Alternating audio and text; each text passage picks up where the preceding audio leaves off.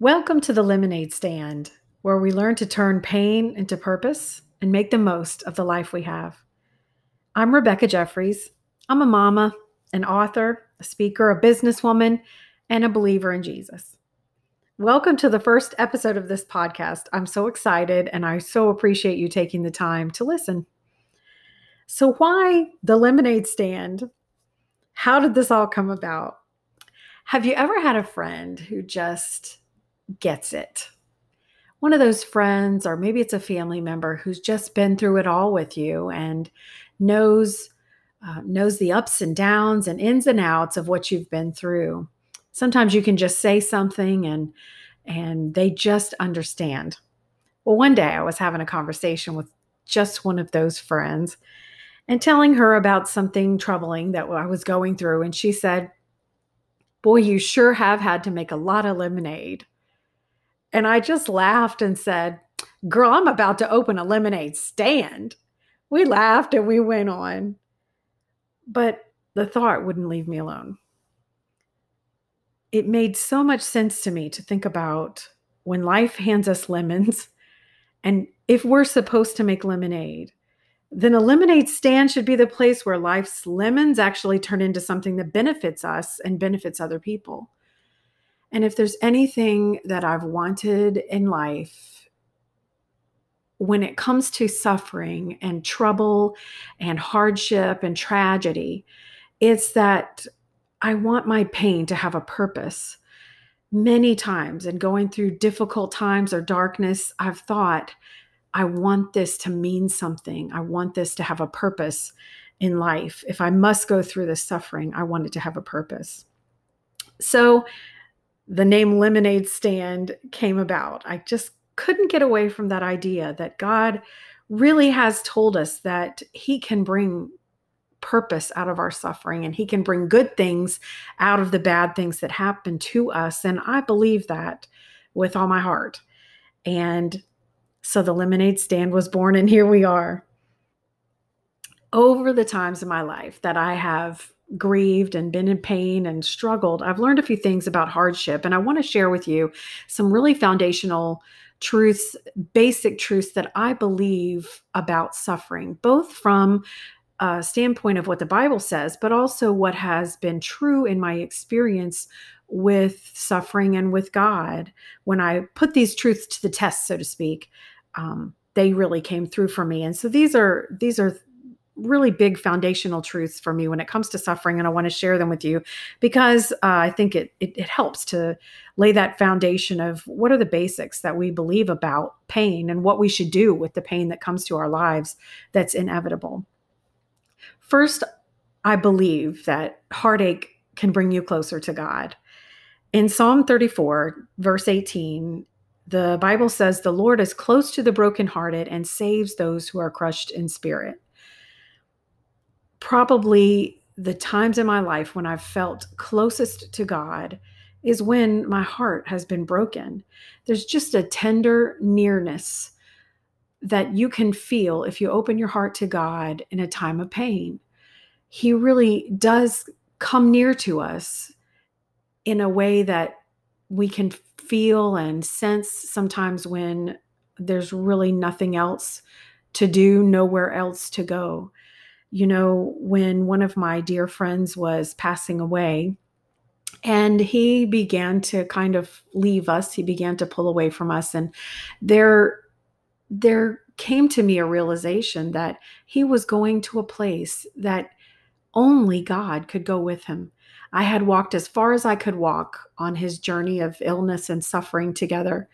And that last way, he had to go alone. There was no one who could go with him except for God. God could go with him. You know, there's been moments in my life when I've been in a dark pit, laying on the floor, crying out to God, and realizing that He was there and is there. And I believe God's always with us. But sometimes there's just a nearness and closeness to your heart that you can feel when you're suffering. Heartache can bring you closer to God because, the Bible says Jesus was a man of sorrows and he was acquainted with grief.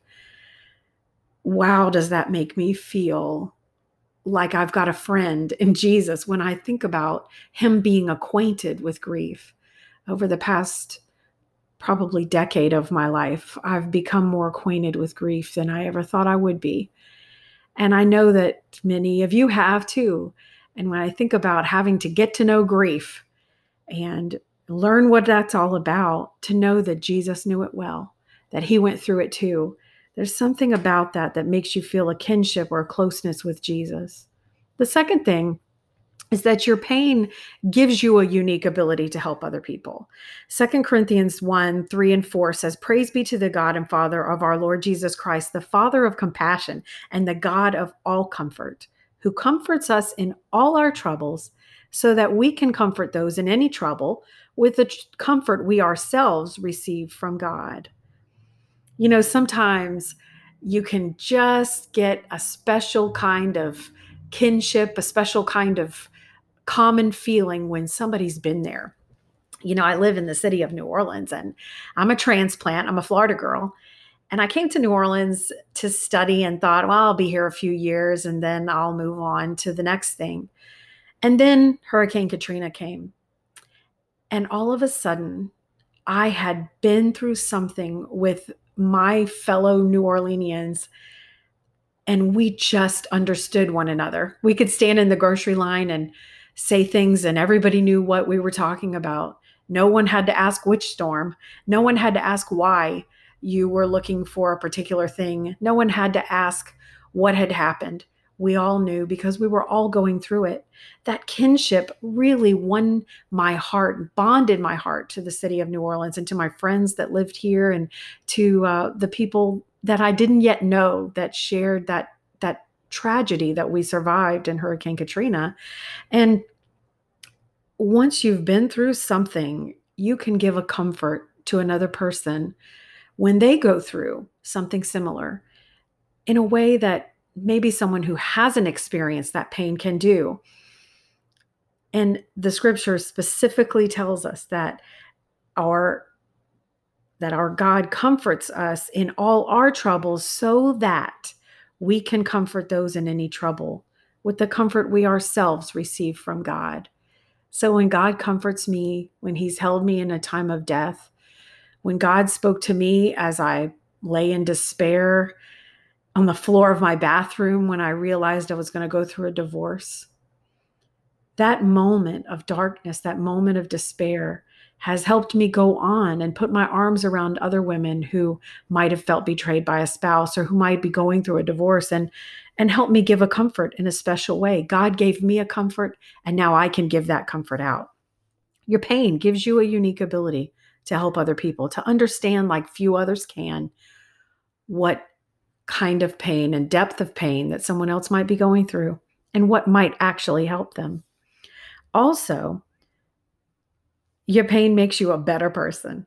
Hard times just equip you for a good life. James chapter 1, verses 2-3 says, "Consider it pure joy, my brother and sisters, when you face trials of many kinds."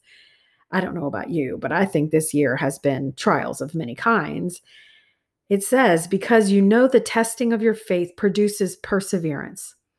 Let perseverance finish its work, so that you may be mature and complete, not lacking anything." The fact is, if things were always good, we'd have nothing to withstand. How do we build strength if not through struggle? How do we build character if not through overcoming difficulty? How do we build patience with another person and compassion for another person unless we felt just a little bit of sadness ourselves? Hardship makes you a better person. All these things, these three things are probably my most foundational truths when it comes to dealing with pain and with grief. I believe them with all my heart because they've proven true for me and the grief that I've endured in my life. This podcast will launch on the anniversary of the death of my sweet nephew, Noah Jeffries. Noah was my brother's only child, and my parents' first grandson. He was our little star. He was the apple of our eyes. And his aunts loved him very much. And my sister and brother and I kind of have raised our kids together and just parented them together. Noah's life was ended in a tragic accident, and our family spent a week of hell watching as life support machines kept him alive until his organs could be donated and we could have a funeral to celebrate his life. Noah's death came in the middle of some really tough years in our family. We lost our dad. Our dad died after some sickness and struggle with illness. Our sister was diagnosed with breast cancer. And then our beautiful Noah was snatched away from us. I'm telling you this so that you don't think I've been speaking in platitudes. I'm speaking as a person who bears scars, a person who knows grief, a person who's seen dark days. These truths are not just nice ideas. They've been the reason that I'm surviving to tell my story. They've been the reason that I've survived to try to turn things around and turn my own pain into purpose. So, am I glad for all the loss and pain? No way.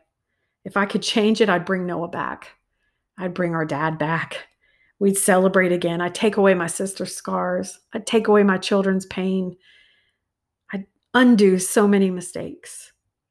Would I want to do any of that again? No. However, in my grief, in the straight up lemon I had to drink, it was made drinkable by these truths. I got closer to God. I became a better person.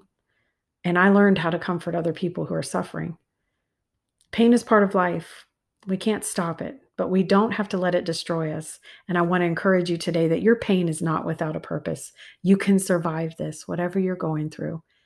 You can survive it. You can thrive, and you can overcome. So I hope you'll join me on this journey. I hope you'll return time and again and share time with me at the lemonade stand. I'll see you next time.